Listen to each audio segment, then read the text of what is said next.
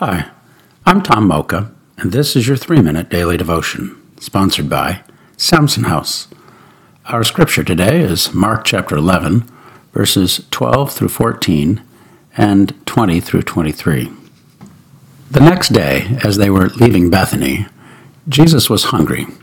Seeing in the distance a fig tree in leaf, he went to find out if it had any fruit. When he reached it, he found nothing but leaves, because it was not season for the figs. Then he said to the tree, "May no one ever eat fruit from you again." And his disciples heard him say it.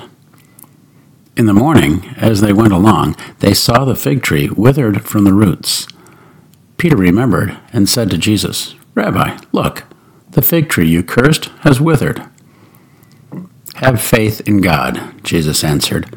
"Truly I tell you, if anyone says to this mountain, 'Go, throw yourself into the sea,' and does not doubt in their heart, but believes that what they say will happen, it will be done for them." Let's ponder that. This passage is a little scary until you consider it in context. Jesus had just been received as a victorious king, arriving as Savior, honored by everyone in Jerusalem with hosannas, "Save us!"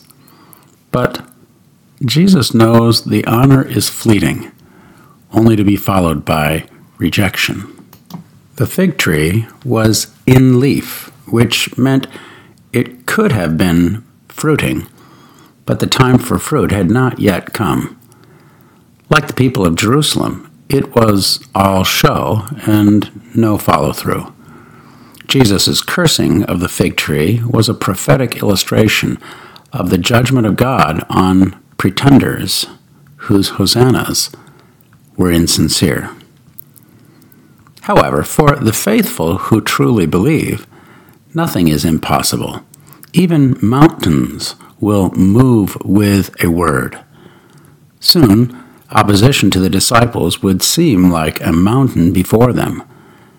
But in the fig tree, Jesus gave them a vivid reminder. If they believe and do not doubt, what they say will happen, it will be done for them. The mountain, for the rest of us, isn't believing. It is not doubting. How can we pray about that? What is the doubt rising up before you, blocking your view of believing? Stop now and ask the Lord for the faith to step beyond your doubt, move that mountain, and continue believing. Thanks for listening, and have a great day.